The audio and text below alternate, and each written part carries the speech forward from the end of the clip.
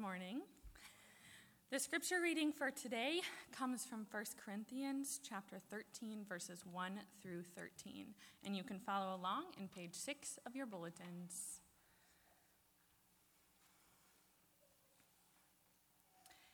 If I speak in the tongues of men and or of angels, but do not have love, I am a resounding gong or a clanging cymbal. If I have the gift of prophecy and can fathom all mysteries and all knowledge, and if I have faith that can move mountains but do not have love, I am nothing. If I give all I possess to the poor and give over my body to the hardship that I may boast, but do not have love, I gain nothing. Love is patient. Love is kind. It does not envy. It does not boast. It is not proud. It does not dishonor others. It is not self-seeking. It is not easily angered. It keeps no record of wrongs. Love does not delight in evil, but rejoices in the truth. It always protects, always trusts, always hopes, always perseveres. Love never fails. But where there are prophecies, they will cease. Where there are tongues, they will be stilled. Where there is knowledge, it will pass away. For we know in part, and we prophesy in part. But when completeness comes, what is in part disappears. When I was a child, I talked like a child. I thought like a child.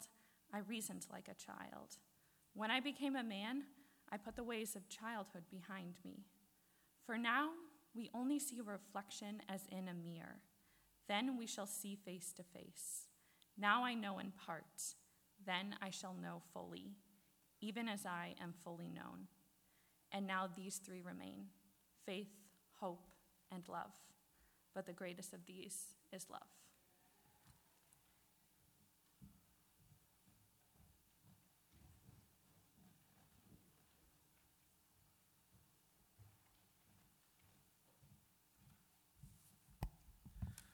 Thank you, Ariel. Well, next week, I will be preaching on 1 Corinthians chapter 14 as we continue in our study of this great letter in the New Testament. And that's a passage of Scripture that will take us deep into the issue of women in the church and in church leadership. And this is an important topic, one that demands attention and care and discussion and prayer. So next Sunday, right after service, we're going to be hosting a special community forum around this topic. And we're going to be discussing questions related to that passage, but also others as it relates to the topic of the ordination of women, as well as the formation of a new role in our congregation that we're calling the shepherdess. And we would love for you to be there. And those of you that know other members of this church that aren't here presently, please pass on the word. We'll announce this more broadly, of course. We're going to provide lunch because we do want to remove every barrier we can so that you can be there. And that also means we're working on pulling together some childcare for those of you who are families and would like to actually pay attention. Was that an applause? So all you'll need to do is RSVP. So we would love for you to join us next week downstairs for this important conversation and forum. So please stay tuned. Let me pause and pray as we turn our attention to the 13th chapter of the book of 1 Corinthians. Let's pray. Jesus, we're asking that you would come and send your Spirit as we remember again on this Pentecost Sunday that you're a Savior who promised never to just leave us alone as if we were orphans, far from you, but you've given us your Spirit, that you would minister to us closely, giving us comfort, speaking truth to our hearts, illuminating the words of Scripture, that we would see the gospel, see your face all over again in a transforming way. Those are your promises. Those are your Pentecost promises. And so we pray that you would come and do that. Send your Spirit and make these words come alive to us. Cut us to the heart, if you would, please. bring us to repentance and renewed faith in Jesus. Help us to bow our knees before you and your word and teach us to be more like you. We pray this in Jesus' name. Amen. I want to know how many of you got up early yesterday to watch the royal wedding. How many of you, or at least maybe spent the rest of the day, we have some reluctant people. I did, 5 a.m., I did. Certainly, some others may have spent the rest of the day getting caught up on what really was a spectacular event. Just so many things that captured the curiosity and gaze of people all around the world, maybe even yourselves. Meghan's dress, the length of her train, the glamour of the royal family and all of their guests. That preacher, man, making all of our jobs this morning a little bit tougher by comparison, right? The gospel choir, watching Harry mouth the words, "You look amazing," and then biting his lip. Oh, right? Very sweet. Personally, I declined my invitation, didn't want to upstage David Beckham, right? No. Now, whether or not you personally cared to watch the royal wedding yesterday, you might have maybe expected that our passage this morning might have been in the lineup of readings during the ceremony. After all, it's one of the most popular readings from the Bible at weddings, 1 Corinthians chapter 13. But if you've been with us over the last couple of months throughout our study of 1 Corinthians, you may know by now that the Apostle Paul at this point doesn't go into a soaring explanation on the meaning of love because the ancient Corinthian church needed a good wedding reading. And you know that he's not going into this topic just to give them a good Bible verse or two to crochet onto their decorative pillows. Rather, the reason why he teaches them about love was because they really weren't very good at it at all. Like me, maybe like you. But what does this passage teach us about love? Lots of things, of course. We're going to talk about 3. First of all, the priority of love. And then secondly, the pattern of love. Thirdly, the permanence of love. 3 things we learn about love in this passage.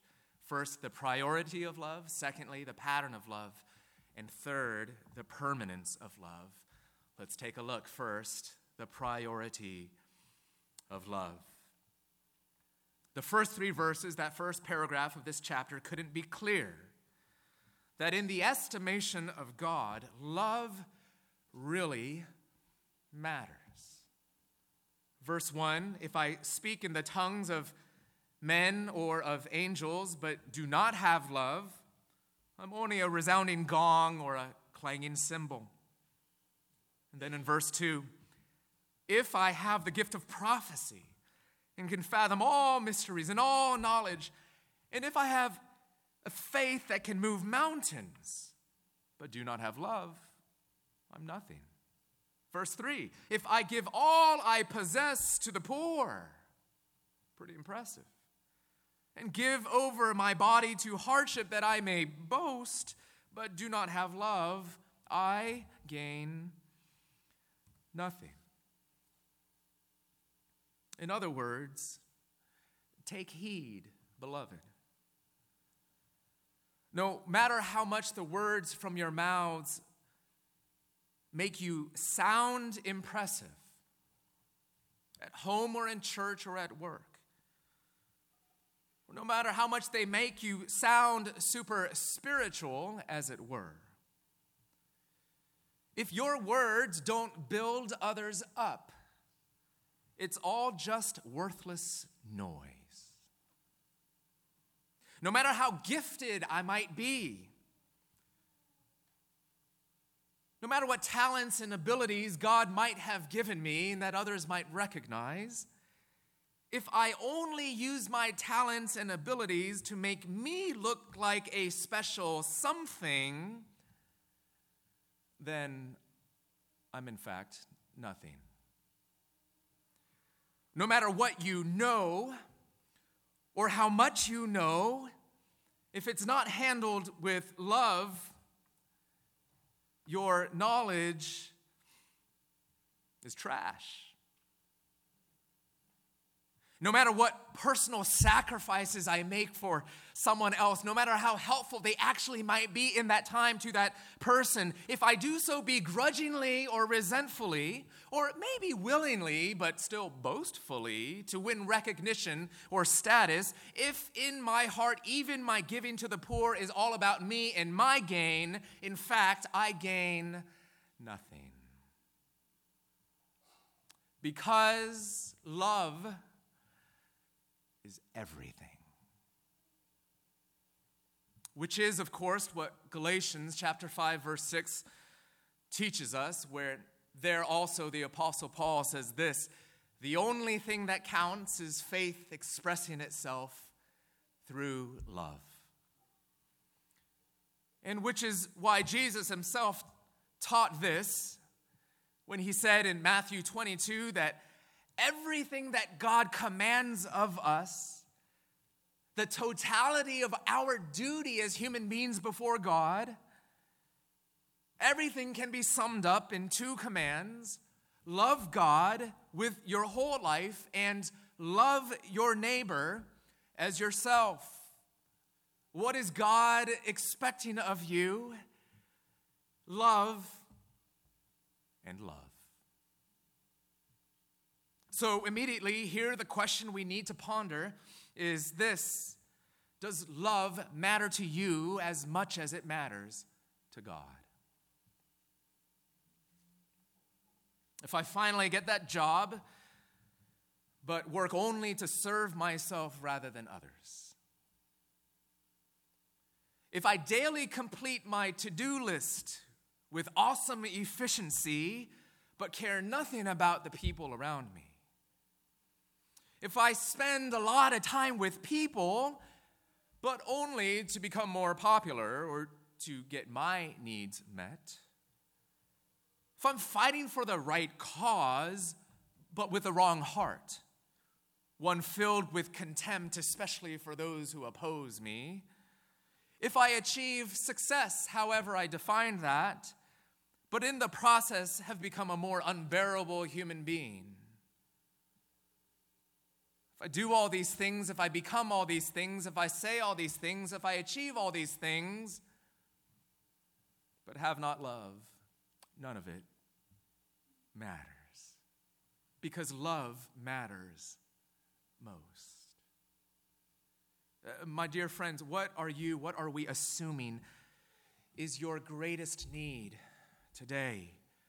Your highest calling today? Here's what God's word is telling us: to know and to experience the love of Jesus so richly, so abundantly, so overflowingly, that you yourself are becoming a better lover of other people. Your greatest need, your highest calling, what ought to be the deepest ache of your heart today. Will you make this your prayer today? More than anything, my chief desire is to love well. Teach me to love, O Lord. If you're a parent, will you make it your chief goal for your child? Not that they'll just be happy, or not that they'll just be more accomplished, but that they'll learn to love well. If you're a neighbor, will you make it your chief goal to love well? A worker, a son, a daughter, a friend, a member of the church, a visitor, a citizen of this world. Love is God's priority for you. Is it yours? But what is love anyway? Right? But what is it? What kind of love are we really talking about here? Many people have pointed out that the word that the Apostle Paul uses here that's translated love is agape in the ancient Greek language.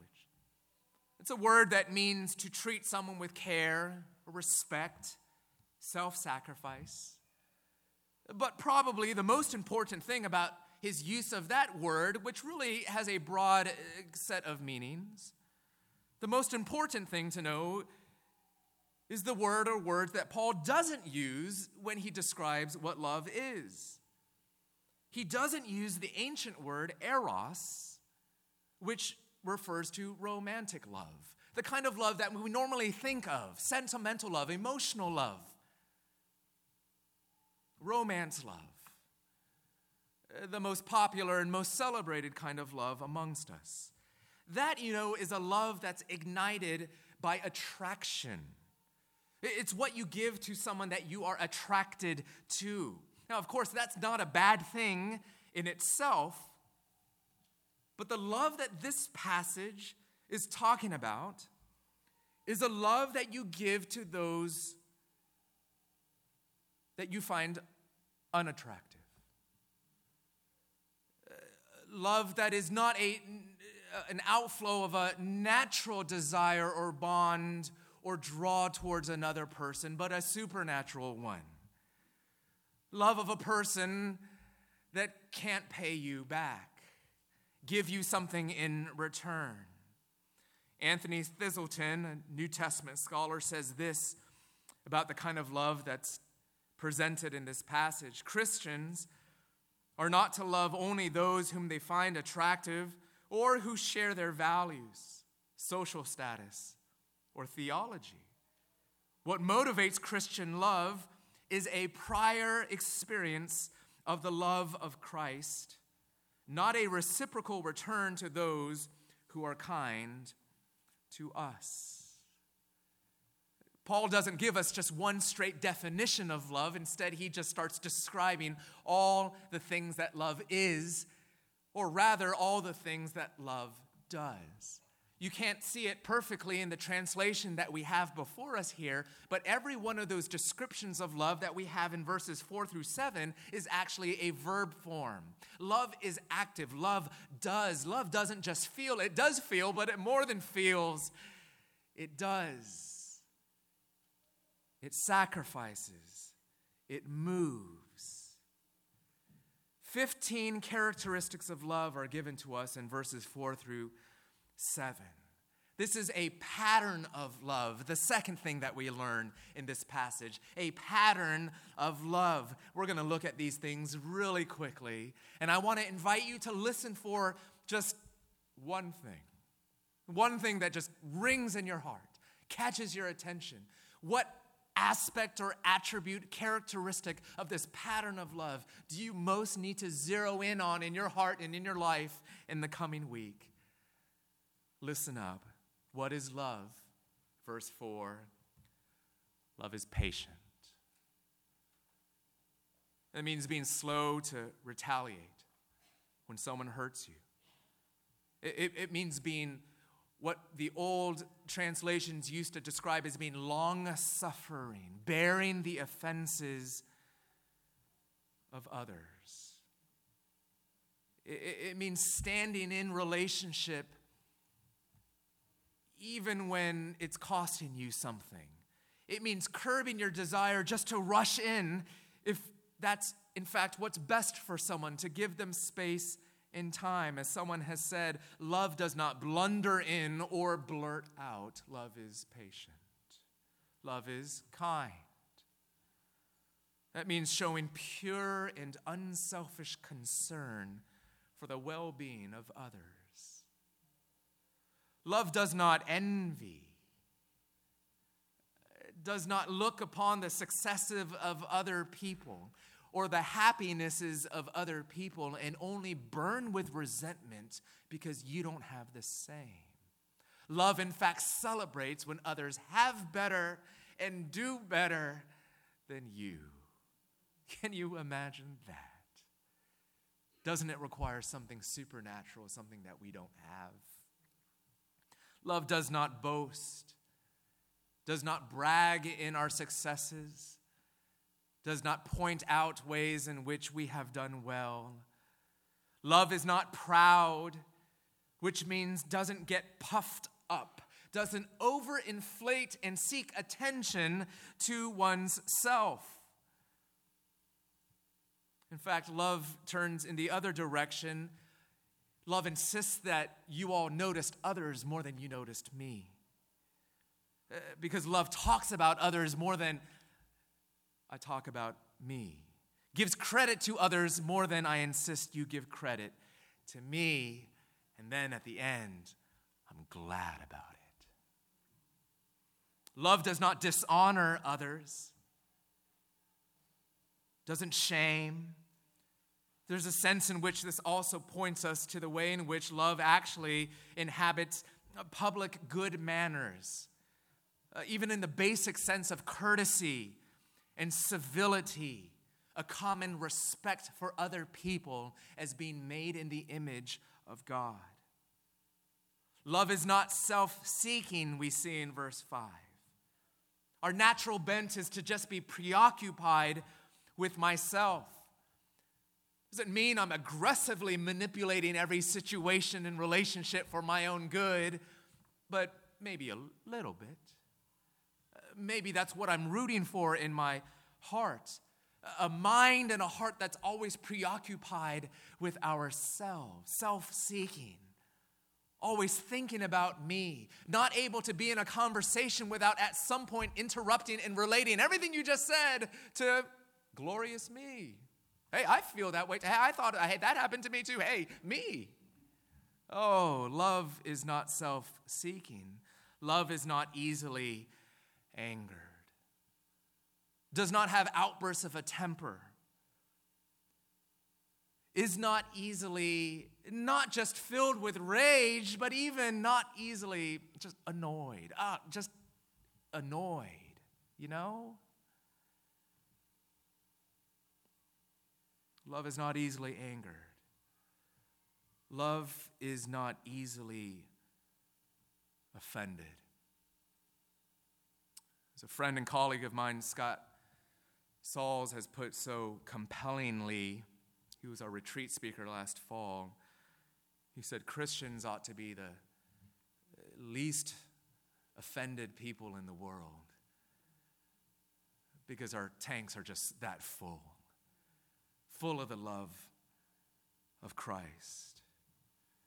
Love keeps no record of wrongs. You could even hear the sort of the image of just a long, endless sheet, not a sheet of paper, but like a line of receipts just streaming out of a printing press of just offense after hurt, after wound, after offense, after sin, after evil, and all the things that have been done against you. And listen, every one of us has such a record. Love keeps no record. Everyone has that record because we are living in a broken, sin-filled world. We have been hurt. We have been sinned against. We have had evil done against us. Love rips it up.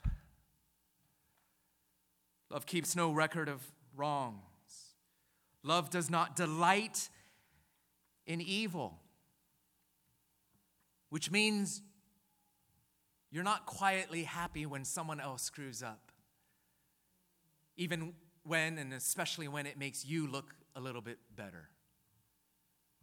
You're not rejoicing in someone else's failure or mistake, and you're certainly not quietly rooting for them to fall on their face. You don't look forward to lecturing someone for their mistakes. Love, as someone has said, never relishes the opportunity to say, I told you so.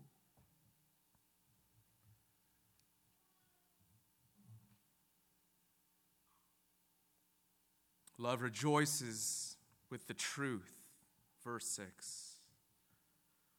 Applauds and joyfully celebrates truth, which is also a reminder that love here is not just sentimentality. Love desires the truth of God to fill people's lives and lives to be aligned with God's vision of how life works best in accordance with His gospel and His word. Love rejoices with the truth. Love always protects, meaning doesn't throw people under the bus, doesn't exploit people's vulnerabilities and weaknesses, even the weaknesses and vulnerabilities of your enemies. Love always trusts, even when it means taking the risk of being hurt for the sake of doing good to others. Love always hopes, which means gives people the benefit of the doubt. Love gives people the benefit of the doubt. Doesn't expect wrongdoing or ill motives, even when there has at times been a track record of such. Doesn't give in to cynicism and hardness of heart towards one another. Love always hopes. And love always, finally, verse 7, perseveres. Never gives up, most especially on the possibility of someone doing good and someone changing. So now what? A long list. Pick one. What's one characteristic of love that you can focus on this week? In what specific way would you like to grow in love? Or put another way, how do you see yourself or feel yourself failing to love in this way? What might it look like for you to love like this? And it's humbling, isn't it? Humbling to draw your attention to all these manifold ways in which love, the love of Jesus, expresses itself. A pastor and teacher in the UK, Sam Alberry, recently wrote, "You want to realize how unloving you actually are? Well, just swap your name for love here in this passage and see how it actually sounds. You want to hear how it sounds? Duke is patient. Duke is kind. He does not envy. He does not boast, is not proud, does not dishonor others. Duke is not self-seeking, is not easily angered." And I can't go on. Can you? Can you? As you just have flashes before your own eyes of all the ways that you fail to love. It's a humbling exercise. And our brother Sam then gives this encouragement. You want to realize how perfectly loving Jesus is? Swap his name for love and see how it sounds. Because you know it's true, don't you, beloved? Jesus is patient. Jesus is kind. Jesus does not envy, does not boast, is not proud, did not and does not dishonor others, was not self-seeking, even unto death on the cross for loveless people like you and me. Is not easily angered. In fact, even as he hung on the cross, cried out, "Father, forgive them, they know not what they do." Jesus keeps no record of wrongs, forgives us again and again and again, does not delight in evil, but rejoices with the truth. Jesus always protects, always trusts, always hopes. Jesus always perseveres.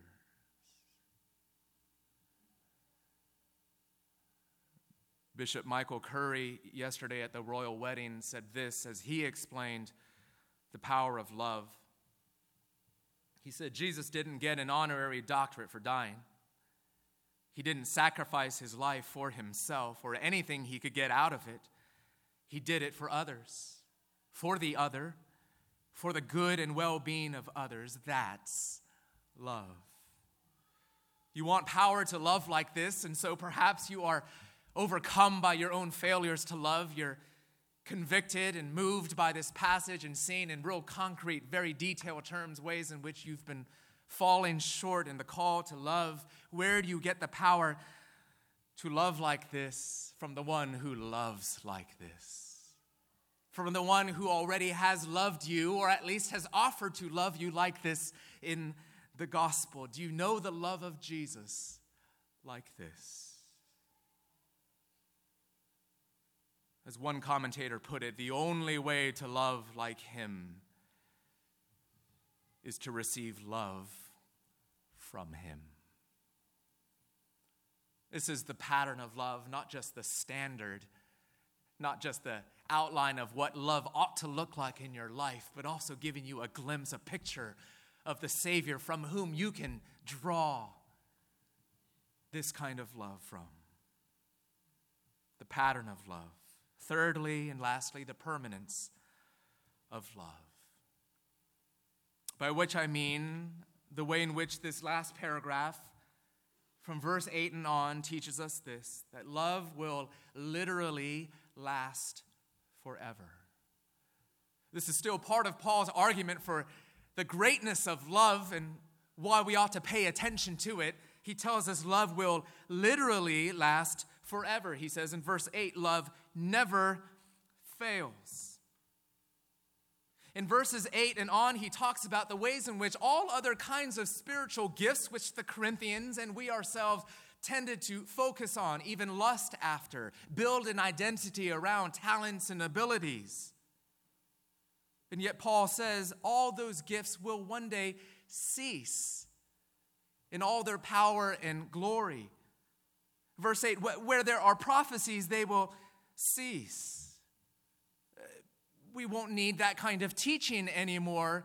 One day we will actually know and see Jesus for who he is. Where there are tongues, they will be stilled. Where there is knowledge, it will pass away. Why? Verse 9, for we know in part and we prophesy in part, but when completeness comes, what is in part disappears.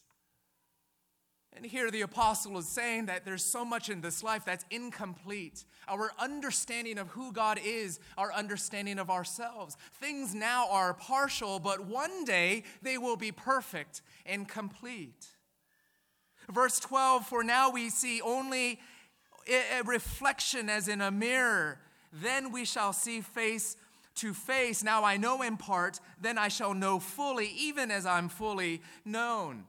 And so again, we live in this time, in this world, in which we understand things in life almost like looking through a blurry and dim mirror or reflection. One day, we will understand ourselves and God himself as well as one another as though seen finally face to face with such clarity, with such directness and immediacy. We shall know fully, but we don't yet. Paul even likens this to a yet-to-be full-grown child. He says in verse 11, when I was a child, I talked like a child, I thought like a child, I reasoned like a child. When I became a man, I put the ways of childhood behind me. In other words, we currently live in this state of fragility and even a bit of immaturity in our failures to love. But one day, there will be a day when we will be finally grown up in our love. Not yet, but we're heading there. What is it that the apostle is talking about? When will we see clearly and perfectly? When will we know fully? When will we love with maturity? When will completeness and perfection come? What's Paul talking about? He's talking about heaven. And what he's explaining is that in heaven there will be nothing but patience and envieless love. Nothing but kindness. Nothing but the absence of boasting or pride, no dishonor. No one will be self-seeking, never easily angered, keeping no record of wrong, never delighting in evil, rejoicing with the truth always, always protecting, trusting, hoping, and persevering, because love is forever. And no one has described this better in history than Jonathan Edwards, who wrote a book on this 13th chapter of 1 Corinthians called Charity and Its Fruit. And the last chapter, which in fact was the last sermon that he preached on this topic, he called Heaven is a World of Love. And let me then just quote extensively from Edwards the way in which he describes what heaven in fact will be. God, the great cause and fountain of love, is there in heaven. Heaven is a palace of the Supreme Being, who's both the cause and the overflowing source of all heavenly love. God will be there. And not only this, but there are none but only lovely objects in heaven. There's nothing wicked, nothing unholy. And not only are they lovely, but each shall be perfectly lovely, perfectly bright without darkness, perfectly clear without spot. Love resides and reigns in every heart there in heaven. Love is in God as light is in the sun, and love flows out from him toward all the inhabitants of heaven. And guess what? There is no secret or open enemy among them. Not one heart in heaven is but full of love, nor one person who is not beloved. Having no pride or selfishness to interrupt or hinder its exercises, their hearts shall be full of love. All that whole society in heaven rejoice in each other's happiness. And if the love be perfect, the greater the prosperity of you, the beloved, the more is the lover pleased and delighted. Not envious, but delighted in your greatness and joy. There's no room for envy. The joy of heavenly love shall never be damped or interrupted by jealousy.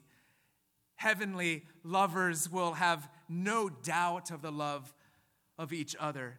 They shall have no fear that their professions and testimonies of love are hypocritical.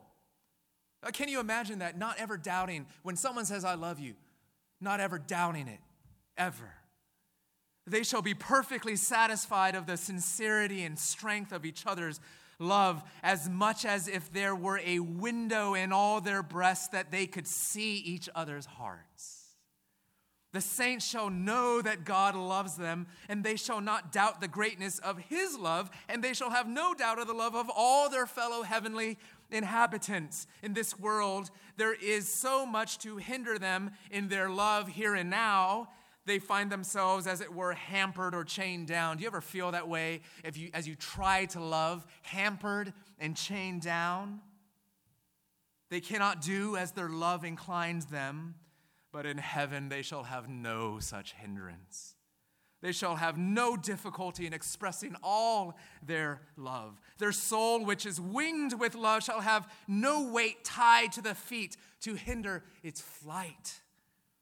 And they shall know that they shall forever be continued in the perfect enjoyment of each other's love. They shall know that God and Christ will be forever, and that their love will be continued and be fully manifest forever, and that all their beloved fellow saints shall live forever in glory with the same love in their hearts. The paradise of love shall always be continued as in a perpetual spring. Heaven is a world of love. And so what does this mean as Paul calls us to loving one another as a priority, giving us these patterns? And he tells us now that love is permanent. Well, what difference does that make? Well, number one, to apply this quickly, 4 quick things. Number one, take heart. If you're in Christ, you need to know you're going to love perfectly like that one day. Hallelujah. The love of heaven is coming your way. You're going to love perfectly like that one day, guaranteed. Take heart. Don't be discouraged. It's coming quicker than you think. Number 2, when you love in this life, be encouraged. That means you are manifesting nothing less than the very life of heaven itself, puncturing through your sin and fallenness and giving this broken world a glimpse of the glory of heaven through you. Through your words of kindness, through your selflessness, through your resistance against envy and jealousy, through your sacrificial service towards one another, in your words, in your deeds, in your heart, eternity, the love of heaven is breaking into this world through your life.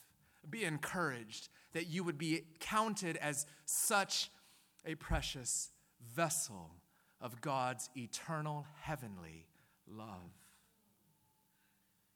Number 3, if you want to know this love, if it sounds attractive to you, if it feels like perhaps the very thing that your heart and life craves, today you have the opportunity to receive this fountain of love in Jesus. Jesus, who promises that if you would simply receive him and all that he promises to be for you, having died for your sins, all of your lovelessness, and risen again to give you his Spirit, to enable you now to love like him. If you embrace him, he will not only welcome you with a loving welcome into the eternity of heaven, this world of love for all of eternity, but he'll give you the experience of that love even here and now. Don't you want to today to drink from the fountain of the love of Jesus? Are you thirsting for him? Are you thirsting for that kind of love? Are you beat up by the lovelessness of this world? Come to him. Come to the one who is himself the heaven of love.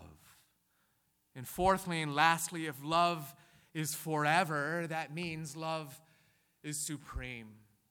Right? This is Paul's point in this paragraph. Everything else will fall away. Everything else has its place, but its need will die away. If love is permanent, if heaven is love, then love is always the point. And so the apostle concludes in verse 13, and now these 3 remain: faith, hope, and love. And you know, faith is crucial. We cannot be saved apart from faith in Christ, believing in him and trusting in his promises. But even faith shall one day pass when we finally see Christ by sight and face to face. Hope is crucial. We cannot endure to the end, we're told, and we experience every day in our weariness. We cannot endure without hope in the resurrection. Without hope that evil and sin will one day expire, without hope that Jesus is coming back to make all things new, and yet even hope will one day come to an end when our future finally becomes today.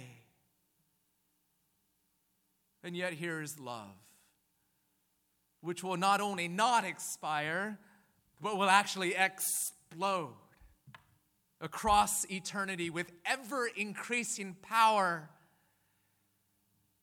Because heaven is not only a world of love, but also a world of ever-increasing love.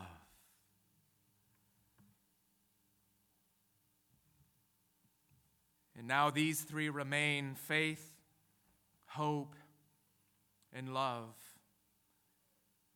But the greatest of these is love. And so will you make it your priority in all your endeavors and dreams? Will you follow after the pattern of the one who loved you so, who gives you the power by his love to love in like manner, clinging to the permanence and eternality of the love of God. Will you echo these great words in your heart and life? And now these three remain: faith, hope, and love. But the greatest of these is love. And so we pray, O Lord, teach us to love. Let's pray. Send your Spirit, because we're helpless to change our own hearts. Give us the love of Jesus. Love through our lovelessness. Change our lives. Give people glimpses of you, even of heaven itself, because of the little ways, the weak and broken ways in which we dare to risk in love. Do this in us, individually and in our community, in our church and in our neighborhood and in our city and in our country and in our world. Do this for your glory, O Jesus, in whose name we pray. Amen.